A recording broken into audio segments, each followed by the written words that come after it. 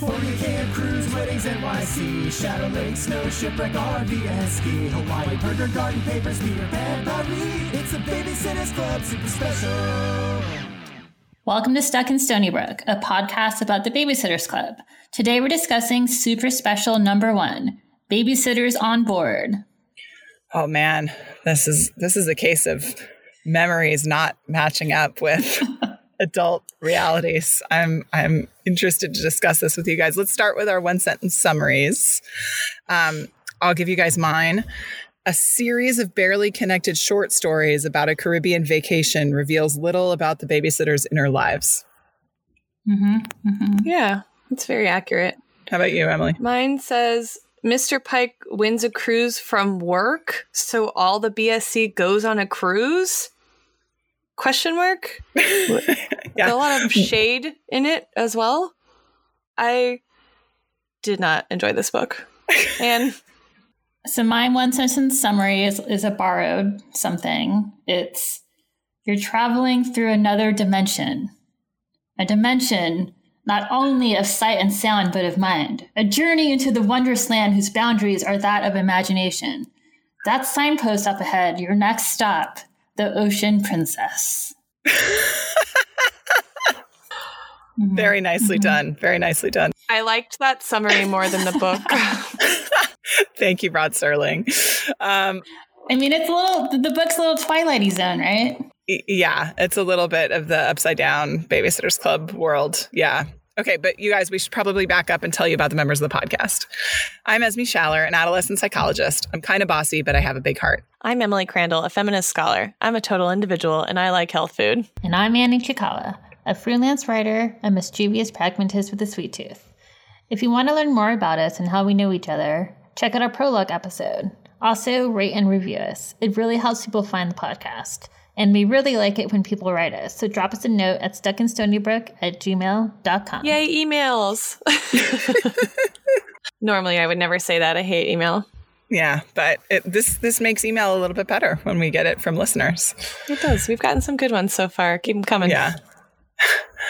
Emily, it seems like you have some feelings about this book, and I don't know if they're professional feelings or personal feelings or both. Why don't you start us off today?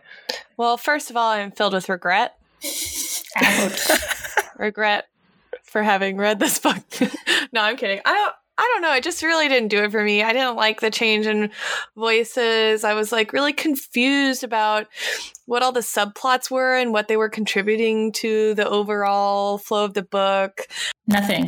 Yeah, I mean, truly nothing.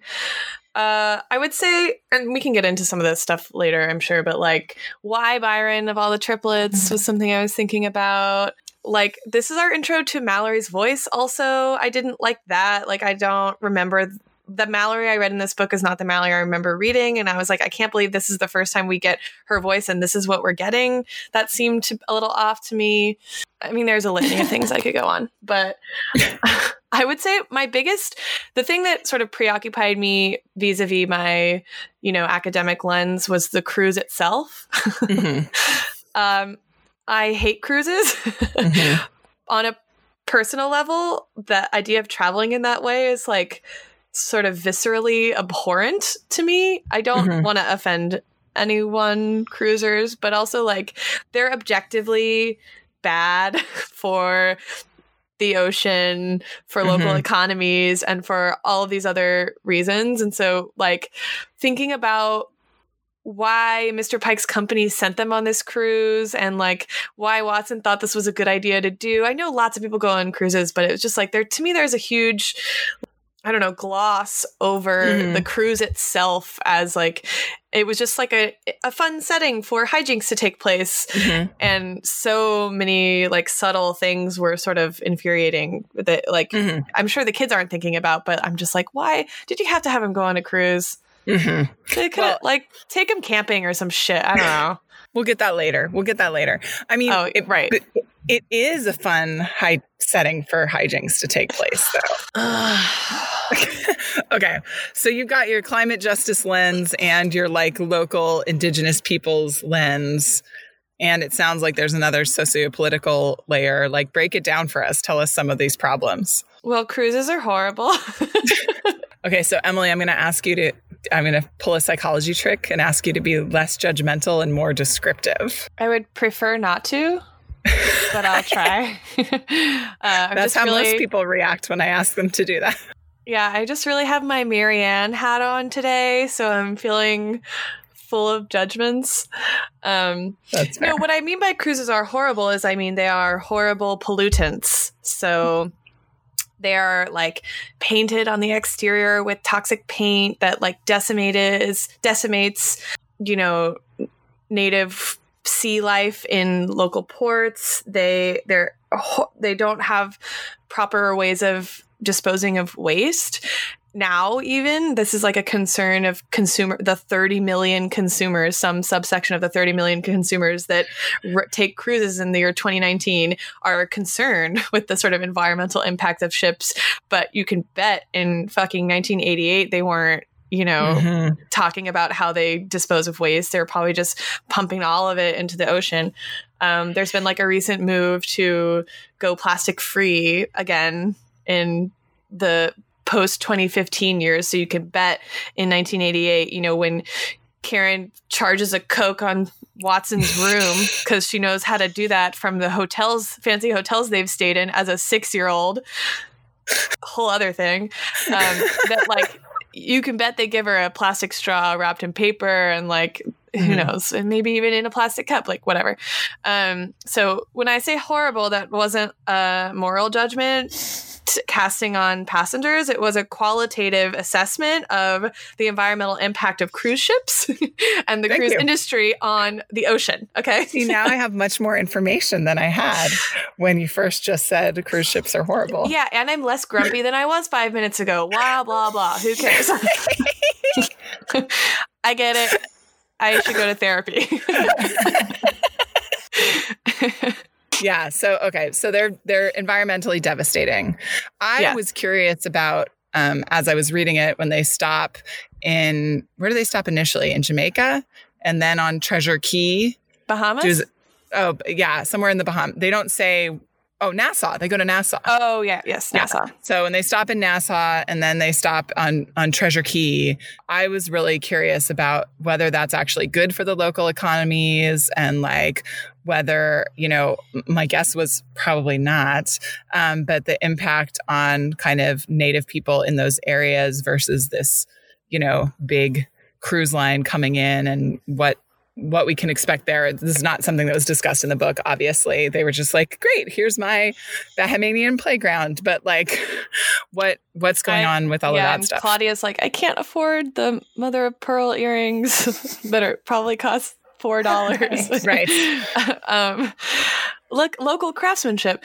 No, I did a little bit of research, but it's kind of hard to find data that's not produced and published by Cruise Alliance research hubs. There's like a little bit of it that happens like in the like Croatian economic context, but the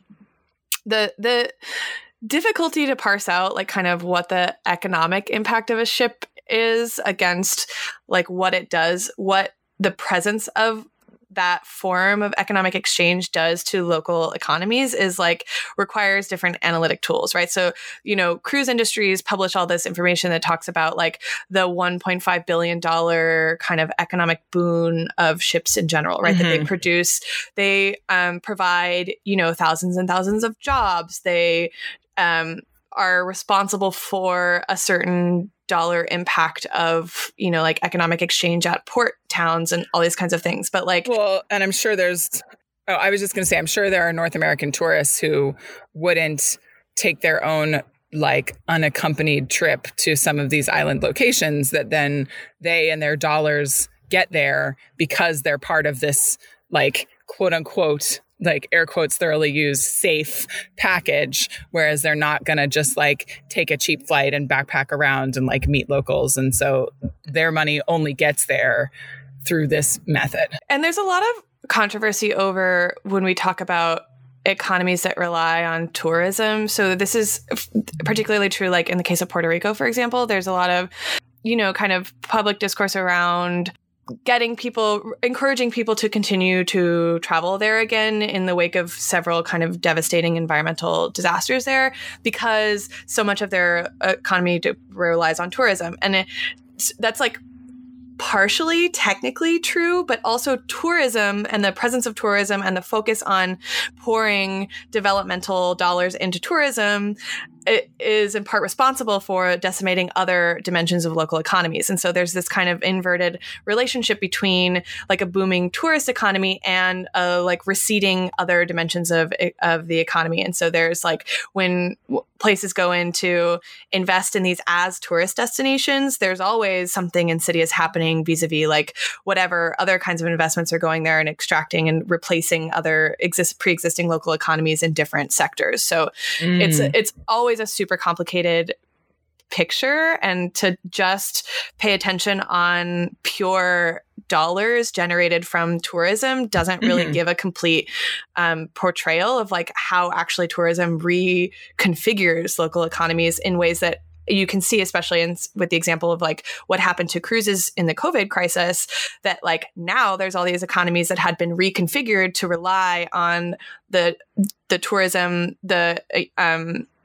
profits generated from tourism. And then suddenly all of that's gone. And so it's like actually leaves economies like quite precarious and subject to the whims of like whatever forces affect, global travel patterns and stuff like that. So it's all pretty insidious, in fact, like ways of cloaking other kinds of economic exploitation and like other patterns of capital extraction and investment and disinvestment. So I don't know.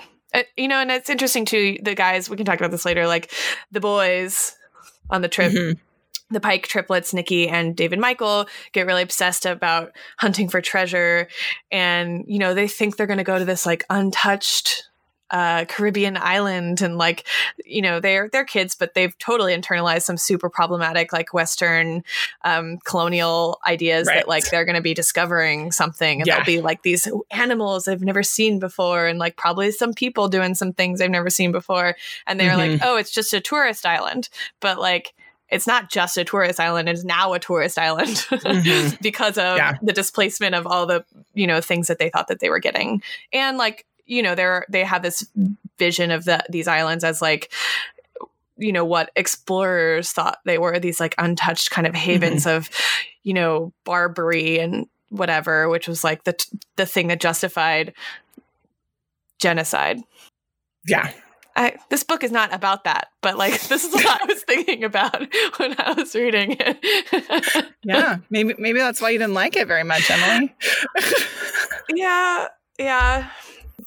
And cruises are interesting too because they take place in relationships to local economies, but they exist outside the formal framework of like a nation state economy. And so, like the maritime law problem and like the idea that like nobody really owns the oceans and therefore that's where we pollute and like throw all of our waste out. It's just like, you don't think about cruises like that when you're thinking about like a fun thing to do on vacation. Although to me personally, that doesn't sound fun, but I know to a lot of people it does. And so it's like there's this weird, like, I don't even know what kind of gloss it is, but it's this like rainbow sunshine gloss over this thing that's actually like has pretty devastating impacts on like a lot of different levels of sociopolitical levels and economic context. So I don't know. The cruise setting didn't work for me. Yeah. And I feel like we need to take it out of this zone. I mean, you remember liking this book a lot as a kid, right? I mean, what is there to like? Yeah. So what, and I think this is still sort of related to some of your expertise, Emily, because I'm interested in that. So I remember really loving it too. Tell me about some of the things you loved in. Well, I think just the idea of going on vacation with all your best friends on like something as novel as a cruise ship that you've never been on before. It has like 4 pools and, all this stuff in it that you can do. And then in addition, getting to go to Disney World for like 3 days is like, I mean, that is fun. Yeah. It's like all of these amazing things wrapped into one. And I remember thinking that as a kid too. And it's interesting to me because like we did not go on cruises as kids. And I didn't even go to Disneyland as a Californian. My parents were old and they were like, we don't want to take you there. So I had to wait and go with the marching band in high school for the first time, which made me like the poor, pathetic kid. Cause like everyone went to Disneyland, like everybody's family scraped together the money, it felt like. But it was interesting because and this is where the kind of capitalist piece comes in, Emily. Like, I don't remember reading this book and feeling left out. I don't remember feeling like I will never get to do this. But I think about that because this is an expensive vacation. And I understand we're meant to believe that Mr. Pike's firm sent all 10 Pikes and Marianne and Stacy for free, which feels a little unlikely to me. I had to suspend a lot of like reality to buy into the premise of this book. Yeah, for sure. And I think that's why it's a super special, right? Like if we think of the name, I think like a lot of most of the super specials are not super grounded in reality in the same way. And that's why it's kind of Twilight Zone-y, right? Like you noted, Anne, they're not grounded in the same reality that the regular adventures in Stony Brook are grounded in at all. And so I think they require... Are we like making the claim that this is a genre bending book? It's like Babysitter's Club magical realism, or like what? I mean, kind of. Yeah, I think kind of.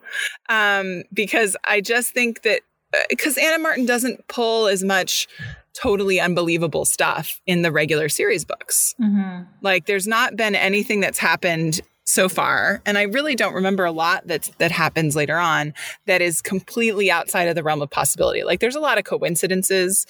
My younger daughter June the other day said, "How come everybody that moves to Stony Brook likes to babysit?" Which I thought was a pretty astute observation. All the new kids end up like joining the club, but well, we're not getting any of the Melissas. yeah. No, yeah, those are not featured. They just joined the agency, and yeah. But I don't think there's things that are super unbelievable, but the super specials in general have pretty unbelievable premises and like really unique, crazy things happen to them. So I'm not having a problem suspending that disbelief. But what struck me about the way it was written in terms of kids is that many parts of it really felt like an episode of Mr. Rogers to me. Hear me out. What I mean is they were explaining very plainly like what it's like to be on a cruise ship in the same way that like you would see an old episode of Mr. Rogers and it's like, let's go to the shoe repair shop. And here's my friend, Mr. Johnson, who repairs the shoes. And then you watch him repair the shoes and you like learn about the world, and it like helps kids understand all the different things that are happening around them. And this felt like a tutorial to me in like a cruise and a Disney vacation, and was written with that kind of tone. So that I, like, as a kid, I think you could feel like you're there. But I never felt like, oh, I'm never going to get to go on this. It was just like, yes, this is the best vacation ever. So it's interesting to me. And I'm curious if, like, kids from other socioeconomic backgrounds and more, I mean, my family couldn't have afforded this and they wouldn't have wanted to. But I didn't feel left out. And I'm wondering, like, if there was a threshold for kids where it was like, well, clearly I would never go on this, so this kind of sucks. Like, and if maybe that's just more personality based. I don't know. I mean, only like 15% of Americans go on cruises. Right. I'm sure that was lower in 1988. Yeah. So then it's just like a dream for everybody. And that's the joy of fiction. It was a nightmare for me, personally. I don't even remember as a kid thinking that like a cruise sounded like a fun vacation. You're like stuck on a boat with all these people. There's like some pathological liars, some stalkers, like a cranky old man. Like you have to babysit the whole time. Yeah. I don't know.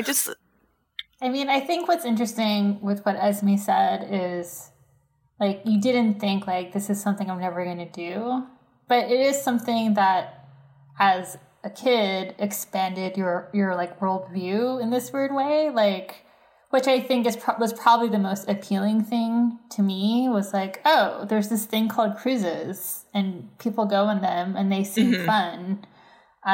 Which is like, that's like what travel is in general, but it's a very like kind of lame aspirational view of traveling is to go on a cruise and go to Disneyland. But for kids, I think that's something that it's like within the realm of possibility. So it makes it more exciting.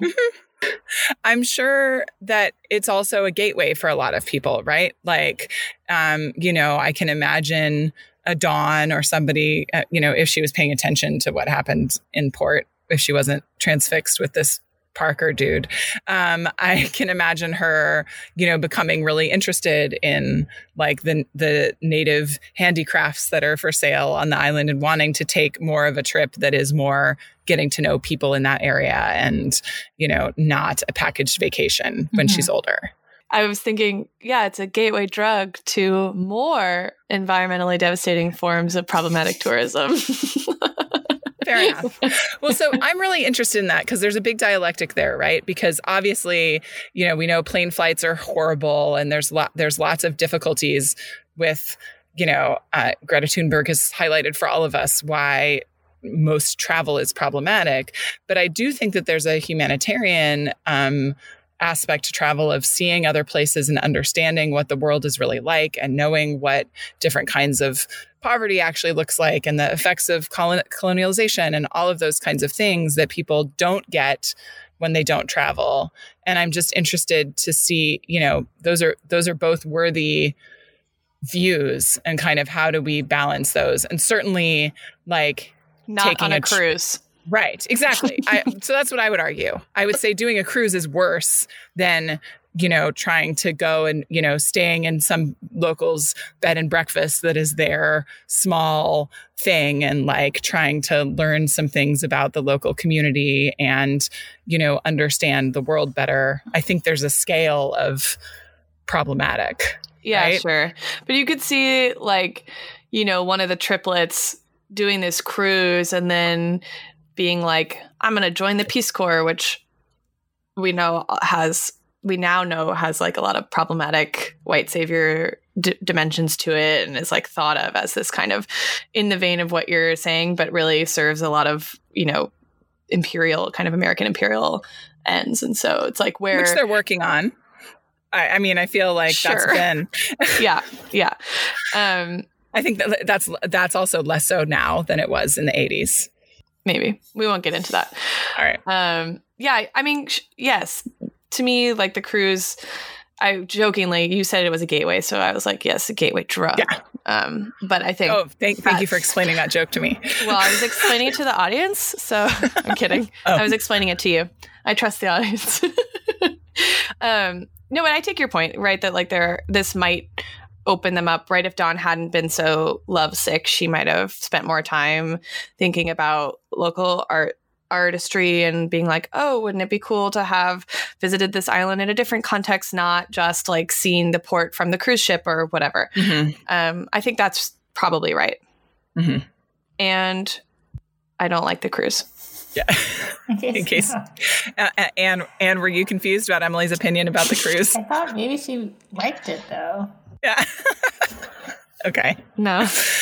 So we got a great listener email, not necessarily about this book, but it pertains to things related to this book from MC, which is a little confusing, Emily, because you're also MC, but it's a different MC. I didn't write that email, just to clarify. Okay. And they did a lot of research on Karen. So basically they open with saying, I remember having a lot of Karen books when I was about 7 and 9 years old. And I remember not liking Karen at all. But when I watched the Netflix series, I really enjoyed her character. Shout out to Sophie Reed-Gansert. She did a great job.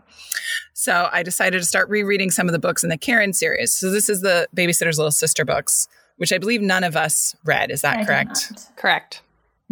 Yeah. So we were a little old, so we didn't go that direction. I'm honestly baffled that we're meant to like her and how her behavior is just kind of enabled by the adults in her life and Christy.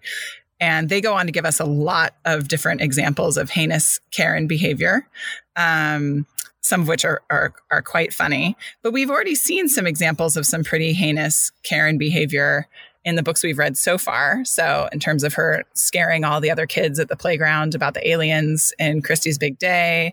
And Emily, I know you're quite defensive of Morbid Destiny and Karen's claims and accusations to her. But I found her really interesting in this book. Do you guys want to recap a few of the things that she did? We actually get chapters from Karen's perspective. I think this is before the Little Sister books came out. I think this is kind of the dawn of listening to Karen's voice. Well, first, she's supposed to be retrieving something quickly from the cabin while Christy's watching her at the pool, and she gets a manicure and from the beauty salon that's on the ship, and she charges it to the cabin. From Lynette. Her name is Lynette. So she disappears for a while. She gets a manicure, and she also drinks a Coke at the cafe. Oh, right. She also stops and gets a Coke. So she did that. And then also at Disney World, when they were having their character breakfast, she saw a kid. It was their birthday, and she saw they got a lot of attention. All the characters were singing happy birthday to them. And then afterwards, she's like, it's my birthday too. Karen's I don't know, man. Is it any coincidence that her name is Karen? Excellent. Yeah. And there's not really consequences for any of these things. First of all, I mean, let's be honest, Christy should not have let a 6-year-old go to a different level of a cruise ship by herself while she's watching a 4-year-old at the pool. That's not a great idea. Well, judgment on Christy Thomas's behalf. But how long do you think she was gone to get a manicure and drink a Coke? She didn't get the Coke to go. She sat at the cafe and drank the Coke. Well, I feel like a manicure is at least, I would say the whole process is about a half an hour. I was going to say 45 minutes. 30 to 45. Yeah. Depending on the manicurist. And then, getting a Coke, and she sat down. And I think when she sat down in the cafe, she was recounting her time at an outdoor cafe, in New York or something, eating clams. Is that right? I don't know. Yeah. Okay, I don't remember the clams, but I'll give it to you. She orders lobster or something, but doesn't eat it. Remember, Watson says, Daddy said we could get whatever we want, and I ordered something obscene. Of course I didn't eat it. What? Yeah, so she drinks a Coke. First of all, a 6-year-old drinking a whole Coke probably isn't that great either. But, Yeah, but it's 1988. You people were drinking soda all the time. My parents did not really drink soda. No, but everyone was drinking soda, because I remember being at every birthday party and having to ask the mom, could I have some water, please? Because the bubbles are too spicy for me. There's another personality trait. I didn't like soda. It was too sweet and too spicy. So I felt like it was everywhere as a child. I felt like you could not get water. True. So let's say the cafe. That was my experience. I was a thirsty kid. The cafe was another 15 to 20 minutes at least. So she was definitely gone for over an hour, I would say. Yeah, with the travel time between the decks, I would assume an hour and a half. Totally. So basically, when M wrote to us, they were like, how are we supposed to like Karen? And, I don't think that she says this, they, I don't know their pronouns. I don't think that they say this directly, but they're basically asking, is Karen a psychopath?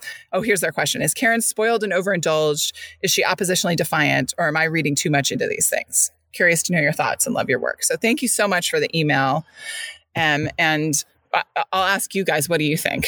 What do you think the origin of these behaviors are? Well, she comes across as being very entitled, I guess, in everything she does. And I think it's supposed to come off as she's, quirky. She's a quirky kid, and it's supposed to come off as being cute, kind of.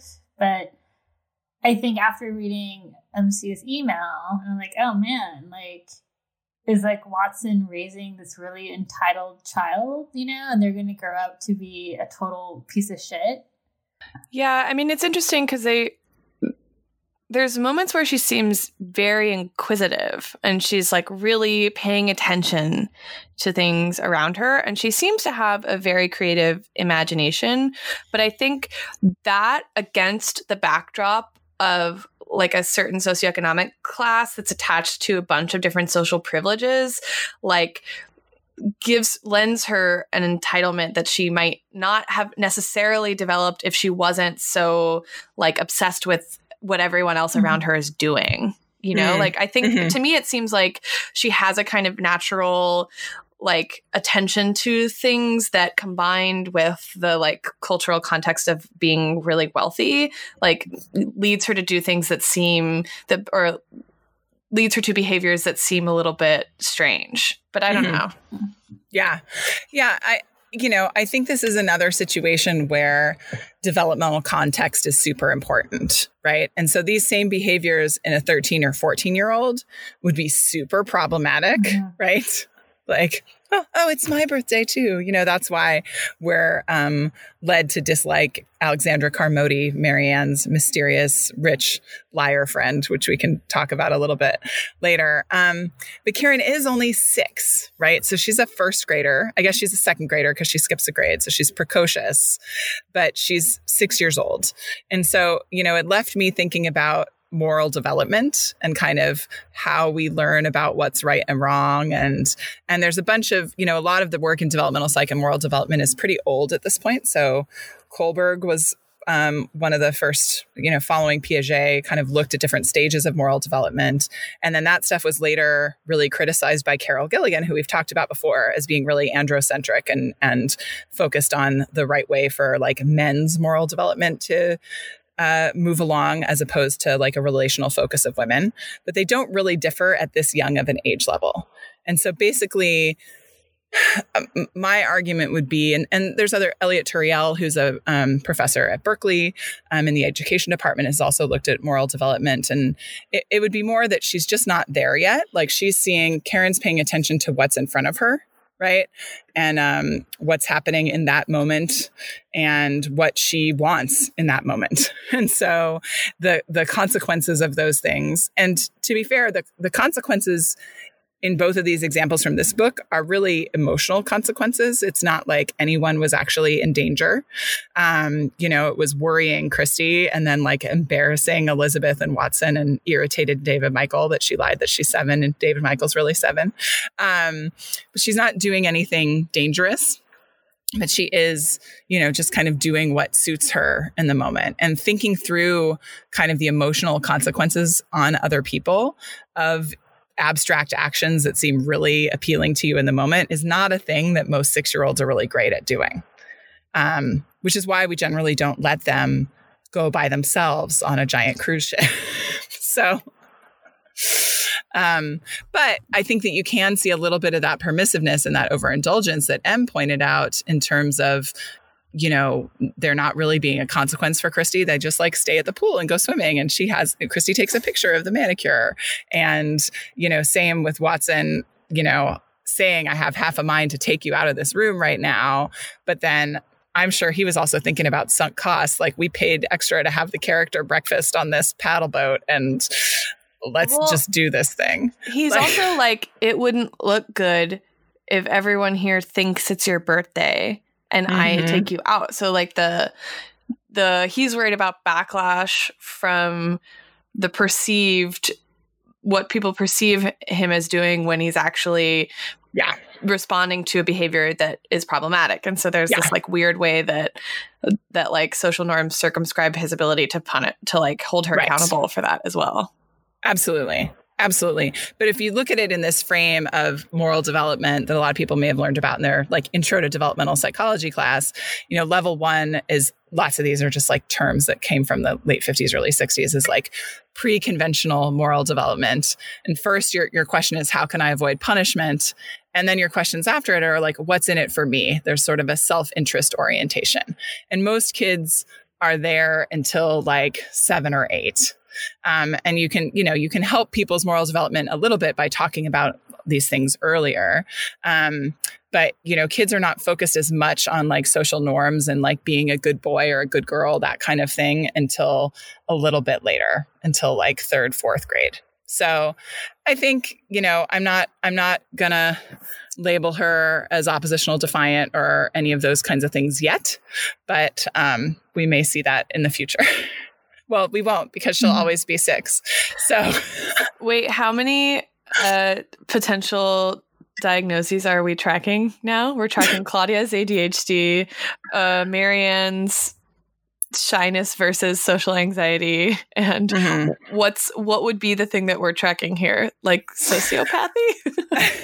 Yeah, I mean, we can't label that in a 6-year-old, so I think we're just looking at brattiness or oppositional defiant, and I think we have no evidence for that. Oppositional defiant disorder is also like a garbage diagnosis. I'm sure we'll have a kid that we can talk about that another time, but it's not.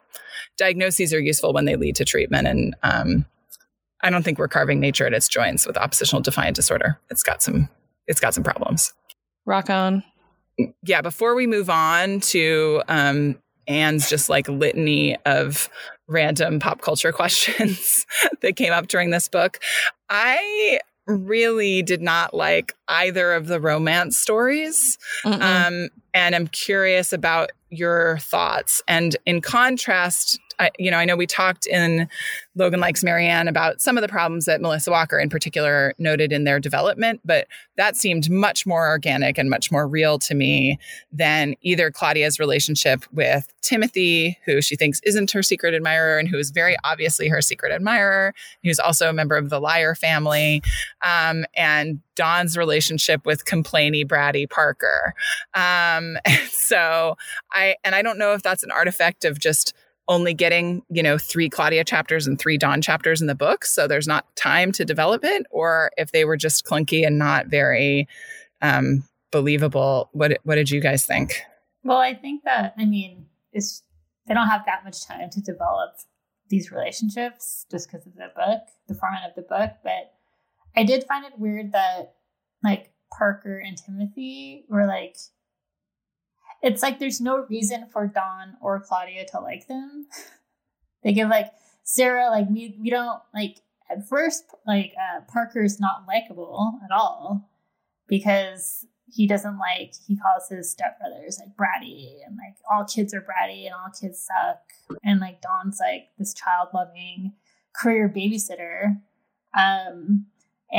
But she's still like, oh, but, like, I think I'm in love and stuff. And then, like, Timothy with Claudia, who is her secret admirer, there's also, like, zero reason for Claudia to like him. Like, she's like, oh, he's, like, my height. He's a good height for me, and he has brown hair that kind of is curly. Great. Yeah, let's be a couple, And it just makes me feel like it's this, like, weird, like, Fonzie-like thing where it's just, like, they snap their fingers. It's like, hey, and it's like a girl just, like, appears and they just, like, fall over themselves for this guy. Yeah, I could see Dawn being like, oh, hot guy stuck on a ship, like, gonna ogle. But the second he opens his mouth and he's like that, I feel like she'd be like,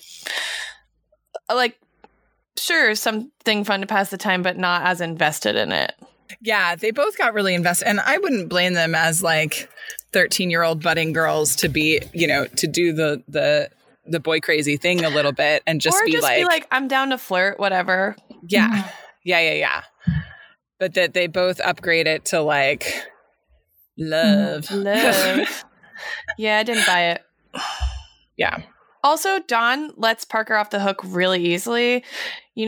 She's, like, doesn't say anything to him. She makes an attempt to sort of lead by example, but, like, doesn't hold him accountable for anything. And then her narration of the thing is like, oh yeah, he seems like he actually enjoys them after all, even though he says he doesn't, and he calls all kids brats. And I'm just gonna let that sub in for, like, any kind of, I don't know, responsibility for his bullshit. Yeah. Parker seemed really lame. I guess I'm trying to think back on, like, how girls make decisions when they're 13 and have a crush on a boy. Okay, but here's my thing. I feel like if I was Dawn at 13 and I loved babysitting, I loved kids, and some dude who was hot was like, kids are stupid, that I would have been like, no, let's argue about this forever, and, like, this is part of how we're going to flirt. Yes. Yeah, okay. I buy that. And I buy Dawn's that. just like, I'm just gonna Well, not it's say also- anything. That's why I feel like Yeah. this book was kind of like the Twilight Zone, because you remember like Dawn with Dawn and Impossible 3, like how she was so kind of judgmental about the mom, right? And like now in this book, it's like she has no judgment over this guy's opinion about kids. It just seems like really out of character for Dawn, who is usually a very like, she seems pretty grounded in her values. Yeah. Yeah. I mean, even just the getting totally spacey thing feels a little out of character. Like, let's forget about the fact that Parker, and I can give Parker a bit of a pass. Like, he's having a hard time dealing with his blended family. Like, most kids do not have this easy slide into that Christy has had. Right. And so I think it is a big deal when your parents get remarried and suddenly you have two little stepbrothers. So I don't think he has the vocabulary to like say, this is hard for me. I'm having a lot of feelings I don't understand. It's a lot easier to be like, the boys are bratty. So I can give him a little bit of a pass. I don't know that that's necessarily like a central value of his. Like, that's how he's expressing his adjustment to this situation. But Dawn just like laying down about everything though in general, or like not noticing the triplets when they pass her on Treasure Key and like all of those kinds of things. I'm like, where did you go, Dawn? Don't lose yourself, There's my also friend. other questionable things about Parker. Like, I feel like when they're like kind of flirting on the ship, and then they go to that snorkeling thing, and he's like, oh, let's go do something together. And they like walk off, but they like don't know each other's names yet. And Dawn was like, oh, by the way, I'm Dawn. And he's like, oh, I didn't introduce myself. I'm like, what? That's like very strange to me. And also he wore loafers to go to Disney World, which is just like ridiculous. Yeah, that seems really, is that just like hold on. How many young men from Connecticut do you guys know? That's what I was just going to ask. Yeah. I was just going to say, is that a Connecticut thing? Falling apart boat shoes. You wear everywhere. Yeah. Yeah, good point. His outfit is like, ugh. I had like Connecticut PTSD from reading about it.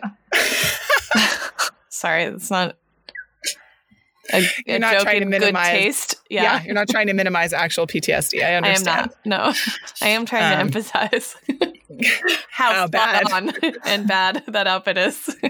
Fair enough. Yeah, I think those boys were problematic. That's all. And Timothy was like stalking Claudia in this very disturbing way. Like, I don't know why she would like, I get the interest in like one or two little secret admirer gestures, but once it's happening all day, every day, it's like, ew, introduce yourself or get the hell away. I think the fact that he runs off all the time is like the creepy part, Yeah.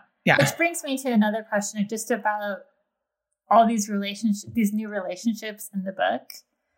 First of all these best friends go on this vacation together, but they like spend no time together. Which is like, I was like, no one's hanging out with each other at all. So no, they have scheduled meetings every day. You're right. I'm sorry. So, okay, Christy makes friends with Rudy, right? Who's an older widowed man. Stacy makes friends with this young boy. He's 7, I believe. His name is Mark, he's in a wheelchair due to a heart condition. Dawn has Parker, Claudia has Timothy, and then Marianne has this weird non-friendship with Alexandra Carmody. Is that correct? So then I was like, okay. It's made up. Yeah, it's made up. But so I you think you can pronounce it how you want. So what I think is interesting is, Anna Martin obviously gave them, this is one point of the book, is that they all developed these relationships, these like vacation, short-term relationships outside of their friendship. And how, she wrote them it seems like, to develop the characters in a certain way. So it's like Christy related to Rudy because he had lost his wife, and Christy's dad had left. Stacy relates to Mark because she also has this illness, diabetes, and that's how she kind of relates to him. And then Dawn and Claudia, I don't really know. I feel like Dawn just establishes that she likes boys because she hasn't really liked any boys before in the books, and she hasn't gone there yet. Claudia, I feel like, is weird because she doesn't really do much on this vacation. She kind of is a loner. She's by herself a lot. Like, remember when she's like eating a butterscotch sundae by herself? Like, what? Yeah. Why are you on vacation by yourself with all your best friends around? Well, she and Christy go snorkeling together, right? When Dawn That's leaves true. them. And like I think like Christy, Claudia, and Dawn are hanging out together some, other than Christy and Dawn having the dumbest fight Right. ever. We'll get into that too. There's lots of references to the Odd Couple in this book. And then and in the BSC in and general. then Marianne feels this kinship with Alexandra because even though she lies, Alexandra says her parents were killed. And then Marianne relates that back to the loss of her mom. So I was like, okay, so there's some point to these relationships to develop these main characters. But then there's other shit like the ongoing fight between Christy and Dawn, which is like, I decided Christy's just been a total B in this book. Yeah. So they're in a tiny cabin together with which is also a fun part of, like, I can imagine being in a cabin with the two of you on a cruise, with Emily complaining about it the whole time, but you and I would have fun. Anne, this actually is, this is the exact cabin that they have. It's Claudia and Christy and Dawn in a cabin together. So Anne would have to use the extra bunk bed to put all of her clothes that she brought. And you overpack? I don't think I overpack. Oh, that's a yes. Okay. Yeah. That's all I needed to know. Yeah, then you're like, yes, the answer is yes. The difference being that I am not a slob in the way that Christy is a slob. I think I would probably be the slob. that's just not actually true. I was going to say you would be the slob with all your extra stuff. But Christy does like purposefully goad Dawn by like dropping garbage on the floor and driving her nuts. But then Dawn also, but Dawn admits later that she was being extra clean to drive Christy nuts. Yeah, what a monster. What really, like, when Dawn picks up the 2 empty wrappers of M&Ms and throws them so hard into the wastebasket that they almost come back out. I was like, physically impossible. I was like, whoa, is Dawn just like really strong? Is she like, what is? Because you're gonna have to throw those really hard. A couple other things I thought about were just like the whole Disneyland versus Disney World debate. So let's just clear this up. Disneyland is better. Yeah, we're Californians, so I feel like I've never been to Disney World. Neither have I. So, Anne, we're looking at you as our representation. So, my husband, Micah, is from Florida, and he's like, well, Disney, this is the typical Floridian response to this argument. Well, Disney World's bigger. And I'm like, that doesn't mean anything. Such a Floridian response, right? It's bigger, so it's better.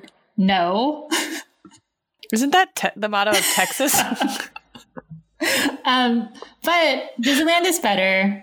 It's the only Disney park that was actually like Walt's vision. So it's therefore like he didn't really have much to do with the vision. Like he wanted Epcot to be a thing, but he had already died before it was actually executed. So he didn't have a lot to say in the actual the specificity of planning of Disney World. Space Mountain in Disney World is supposed to be like a little bit more like faster and have more like turns. Vomit inducing.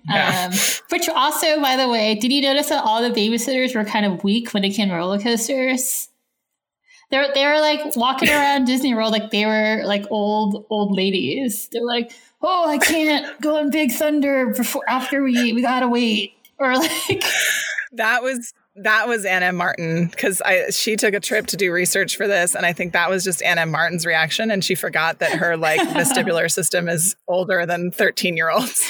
Right, but I thought that was funny. It was funny. And then also, just because this is the first book where this is for super special, so we see all the different points of view in every chapter. It just made me think about whose handwriting I like best.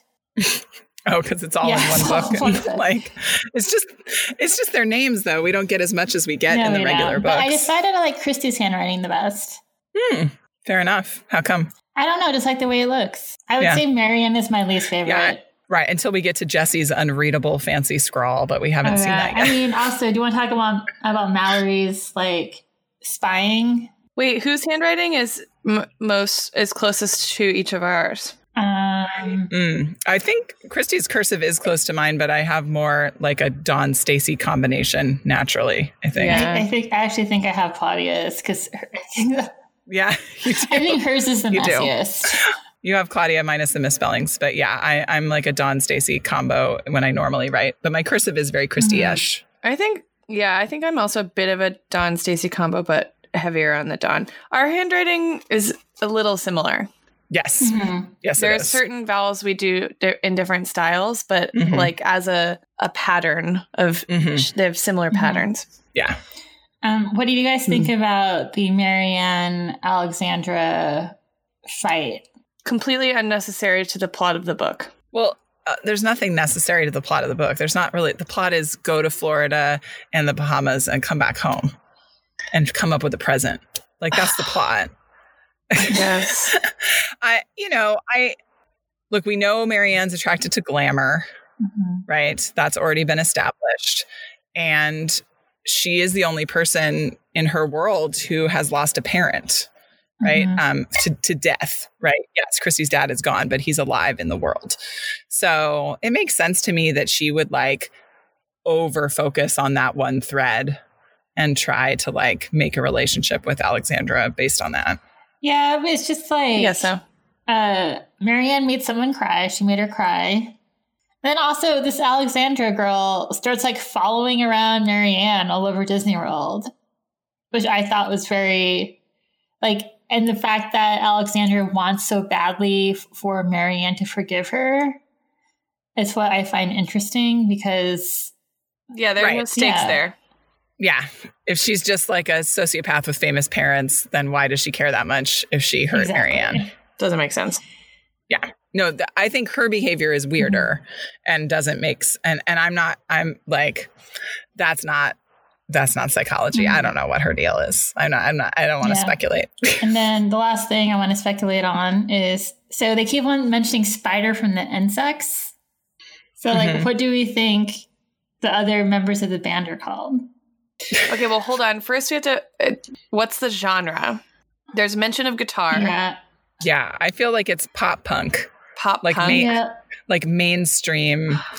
But who would that be in 1988? Well, no, regardless of who it would be in reality, how many members of the band would there be, and what instruments would there be? And then what would the names be?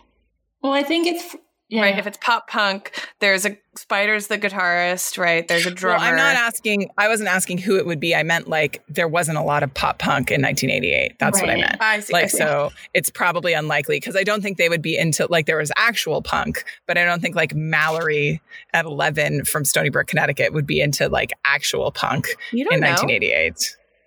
I mean, I honestly, out of all the members of the BSC, I feel like Mallory would be the one to get into some weird crust punk anarchist type of okay. Yeah, also Spider's a redhead, so she's yes, representation. I feel like Mallory's hair is only occasionally described as red, but we can talk. It was. Really? I thought that was canon. It's on and off. It's on the covers. It's always red, but sometimes it's not described that way. I feel like the Insects are definitely a rock band. Right. Yeah. Yeah. I think 2 guitars, bass, and drums, maybe a keyboard because it's 1988. Right. So do you think they're also, the other members' names are insects? Yeah. Yeah. I feel like one of them's a centipede. Uh-huh. Oh, is it James and the Giant Peach? Yeah. Ladybug. Yeah, they have a woman bassist. I was just going to say it's a woman bassist, and her name is Ladybug. Yes. Who's the drummer? Like Centipede's got to be the drummer, right? Because of all the legs. I like Emma's logic there. Centipede has to be the drummer because of all the legs. Yeah, because then he could pull out some really good riffs. He could have like six sticks, 10 Centipede sticks. could be the keyboardist because he could like use all his. And Spider could be the drummer. But is he specifically the guitarist? Does she say that? I thought she says he's a guitarist, but I could be wrong. Yeah. Okay, we got to dive back into the text, you guys. This is important. I feel like there's also an ant. Is it ant? Yeah. What was something like Adam Ant? Yeah. But yeah, and then like Claudia wanted her secret admirer to be Spider. Right. But she's 13 and Why did I almost faint? Because the guy was Spider from the Insects, my favorite group again. I was sure of it. He's famous for that missing tooth. He lost it during a show when he hit himself in the mouth with his own electric guitar. Right. So Anna Martin just uses group yeah. What's the word? Indiscriminately. Indiscriminately. Yes. Yeah. This is clearly a band with an electric guitar player. Right. Named Spider. Okay. Yeah. Yeah. So Spider, Centipede, Ladybug, and Ant. Cockroach? I feel like Ant is it. What about Flea? Was Flea in this band first? Oh shit! You're right. I think Red Hot Chili Peppers were around in 1988. Not on the East Coast. But let me. Is it Flea? Check it out. Red Hot. Oh my god! Wait, we solved it. Okay, let me look at their discography. Maybe this was like the hip new band at the time. Okay, so years active, 1980 through to present. 1988. Whoa. So they were a band in 1988, but they... How old was Flea? He wasn't the guitarist, though.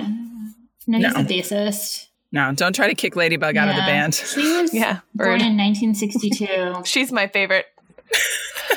1962. You're a Ladybug fan? Yeah. So he would have been 26. Yeah. I can math. I think that works.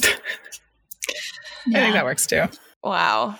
Amazing stuff, guys. I know. You heard it here first. You heard it here first. Did Claudia eat candy in this book? She did eat candy. They ate M&Ms. Well, also, I think I really related to the mini bar thing. Because it's like, you know, when you're a kid and you see that cabinet or fridge full of candy and like chips and soda, you're like, you like can't get into it. It's so frustrating. I also thought this was a case of Watson being penny wise and pound foolish. I'm like, you just spent how much money, which we could talk about, on this whole cruise for like your whole giant blended family plus these 2 extra 13-year-olds. How come none of the other kids get to bring friends? Just Christy. And you're like, those are probably $4. Yeah. Oh wait, what's up with Sam and Charlie? They were there. They got no. Yeah, they're just out making out. I know. I would have liked a Sam or Charlie chapter. I would have been interested to hear from their point of view. Wait, so how much would it have cost Watson in $20? So we looked into this a little bit, right? And your brother had taken a cruise. Yes, my brother with his 2 kids took a similar cruise. It was like a sort of Bahamas cruise and then a Disney World stay. And for a family of 4, he said it was close to $12,000. So what we did is we divided that up to get the price for one person. And then $1 in 1988 is $2.19 today. And we then multiplied it by how many people are on this trip? I think it's 21. Like 18? No way. 21, whatever it is. I looked it up. I counted all the family members. Paying for? Oh, I looked at everybody because I'm just curious the whole cost. The whole cost. Some of it looking at Mr. Pike's company. So it would have been $26,712 in 1988, or almost $60,000 today. $58,500. Crazy. Wow. Yeah, it's a lot of money. And I feel like, what did a house in like small town Connecticut cost in 1988? Probably not that much more than $26,000. I don't know. I mean, right now, like... Right, but like, I mean, you could get a house in Sacramento in the 80s for like... Oh, yeah. No, less than 100. Like 40. My parents moved to Sacramento, I think, in like 1970... or 70. It was like before I was born. Their house cost like $30,000. Yeah, I think our and it's in house, Lincoln Park, right? Right. Yeah. Yeah. I think our house that's like a corner lot that I grew up in, Emily, that is still your grandparents' house, was like $40,000 in 1978. So, I mean, I'm not saying it would be a good house, but like, this is a lot of freaking money. Anyway, I feel like he could have bought Claudia that Mounds bar that she really wanted. That was my big takeaway from the book, is that Poor Claudia likes coconut. I also really loved those 2 pages, though, because it was both them looking at the minibar and also them hoping that maybe there was a rated R movie on the cable. And then they have this really sweet kind of wistful conversation about like, have you guys ever seen a rated R movie? Yeah, me neither. And then Dawn says like, well, my brother Jeff saw one and he said it wasn't that big of a deal. And they were like, oh, really? That would have been me. My mom let me watch one when I was way too young. So it wasn't that big of a deal. Probably, honestly. No, I can't remember what it was, but I think it was something that I wasn't actually interested in. She was like, you can watch if you want. And I was like, okay. So now probably left partway through. When I picture your mom, I picture her watching Dennis Quaid movies with like a glass full of ice and with some Pepsi in it. Full of ice, yeah. Very little Pepsi. But I feel like there was also, so they had, Claudia was into the Mounds and not eat the Mound. She did eat the butterscotch sundae. And then there were also mentions of pretzels and Fritos. I feel like this is the first mention of Fritos in the series so far. It had been Doritos. Yeah, I think that's right. And now it's Fritos, which I feel like Fritos are a overlooked chip. You know? Yeah. I had a Frito recently for the first time in probably a decade, and I was like, oh man, they're like those are really good. Greasy and corny. Yeah. And like thick, but not in the way of those like, artisanal, really thick tortilla chips that like a fancy Mexican restaurant would have. I don't like those as much. I like my regular tortilla chips really thin, like that. What's that place in San Diego that I'm obsessed with? Fred's. Mm-hmm. I like a real thin chip like Fred's, like greasy with some paprika. But a Frito is like a different thing. It's like a corn cake, but not. Yeah. What about tallies? So this is a really interesting thing in this book. I have some social justice things that set up, but they don't describe each other at all. Mm-hmm. There's no intro. There's no telling you what the Babysitters Club is. There's no chapter 2. And because it's different people's perspectives, they're not, it would have been pretty boring to have every first chapter from every person describing the other people that are on the trip. So they use the word sophisticated a few times to refer to like Alexandra Carmody and other people, but they don't describe each other at all. There are 0 tallies in this book. No trope reinforcement. However, I was curious about pirates in general. It seems like pirates are not, the boys are really obsessed with pirates. They're talking about pirates before they get to Disney World. And then, of course, there's Pirates of the Caribbean. And this is pre the movie franchise, right? It's just the ride and this idea of pirates. But pirates are like still a thing and pretty problematic, right? Like it's like a sociopolitical problem. And then I think it also includes a lot of racial and cultural stereotypes in them. And it's sort of this romanticization of a lot of bad things. So I don't know. I was curious if you thought about that at all, I think Emily. The inverse is also true, that it's like demonized as this thing that we actually don't.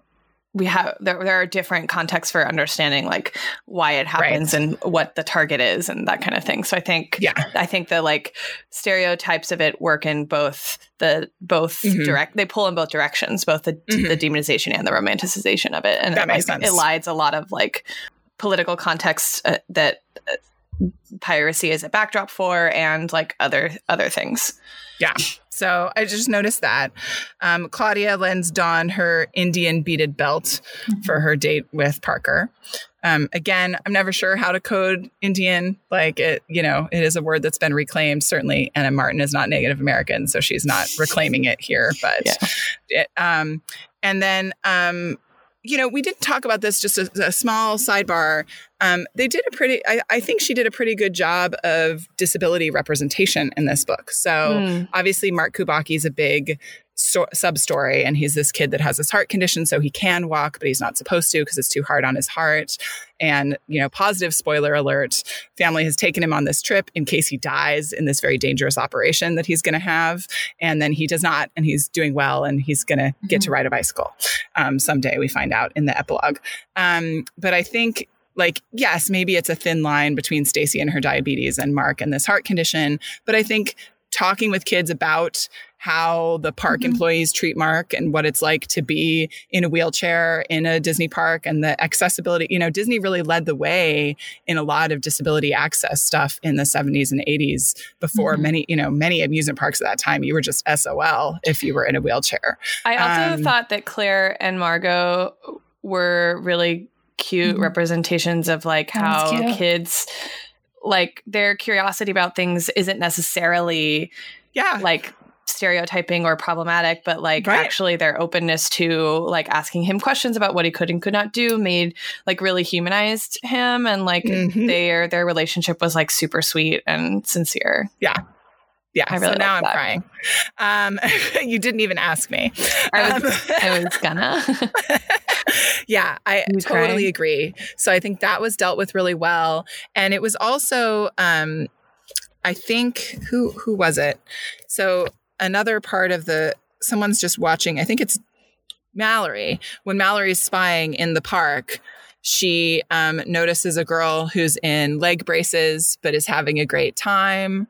And then she also mentions a group of adults who are wearing matching T-shirts. And she says, I think they might be retarded.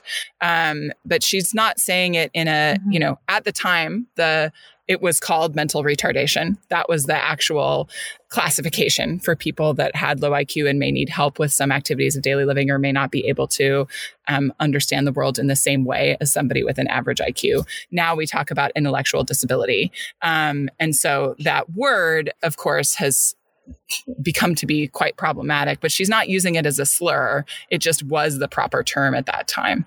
So I wrote it down because it's not the proper term anymore, but I thought it was another nice moment of representation. She's just saying this park is for everybody. And there's all different kinds of people here, and that's cool, which I think we'll see that openness of the Pikes again very soon when we get to Jesse's Secret Language as well. So I liked that part. But no, none of our great trope tallies. Fascinating stuff, guys. All right. I only had one favorite line in this book that I wrote down because I legitimately LOL'd at it, and I'll explain why, because it's not that funny on its own. There's a moment where Claire is talking about, they're with Mark at Epcot, and they're talking about dinosaurs, and Claire calls them dactyls, and Margot corrects her and just says pterodactyls, and there's no punctuation or anything. And when I read it Margot with an adult sarcastic voice being it's actually pterodactyls, and it cracked me up. I don't know. That was that was where I laughed so hard I had to pause. That's amazing. I only wrote down one line, and it was when they're having one of their meetings, and they're talking about what to get Watson and Elizabeth as a gift. And everyone's throwing out bad ideas, in Chrissy's opinion. And Marianne suggests getting them a personalized keychain. And Chrissy says, "Get real, you babysitters." I was yeah, that's really good. Yeah, none of mine are dialogue, but they're just things that I liked that are said in the internal voice of people. So Mallory says, sometimes you have to protect parents and their feelings pretty early in the book. And that's just a very psychology line to me. And I like that. And I like sort of Mallory's metacognition about her role as a kid. I also just really, I really liked Stacy throwing shade at these random people sitting in the soda fountain. So when Stacy sees Timothy pay for Claudia's sundae, she looks and he's like, "I'll pay for her sundae too." Who was he pointing to? I turned to look. He was pointing at Claudia, or at least I thought he was. An older woman was at a table in front of ours, and a girl my age was at a table in the back of ours. But neither of them looked like she deserved a secret admirer. So I just found that really like, dang, Stacy. Damn. Deserved. So yeah, that concept was quite shocking to me. But I don't know that any of those are a fantastic, great line. I like get real, you babysitters. Yeah. Very good. I think that works. Yeah.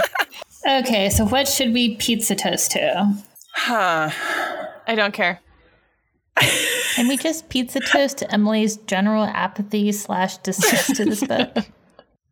I mean, I think we got enough of it. I don't need that it needs its own toast. Rude. I mean, the things that I really liked in this book, like I liked Mr. Staples. I liked the cross-generational friendship. I liked the disability representation. Yeah. Great. Why don't we just pizza toast the spider from the insects? Perfect. Okay. Pizza toast the spider from the insects. To spider. To spider from the insects. This episode of Stuck in Stony Brook is now adjourned. Thank you to Anna and Martin for everything. Stuck in Stony Brook is edited by Emily Crandall. Theme song written and recorded by Gary Schaller, performed by the band Kid Kit. You can follow us on Instagram at Stuck in Stony Brook or find us on our website, stuckinstonybrook.com. Need some books that we mentioned? Buy them from our bookshop and support both a local independent bookstore and your favorite series literature analysis podcast. Find us at bookshop.org/shop/stuckinstonybrook. Lastly, if you're feeling dibbly generous and you want to rate and review us on Apple Podcasts, that would be super helpful. You're the best friends a girl could ask for.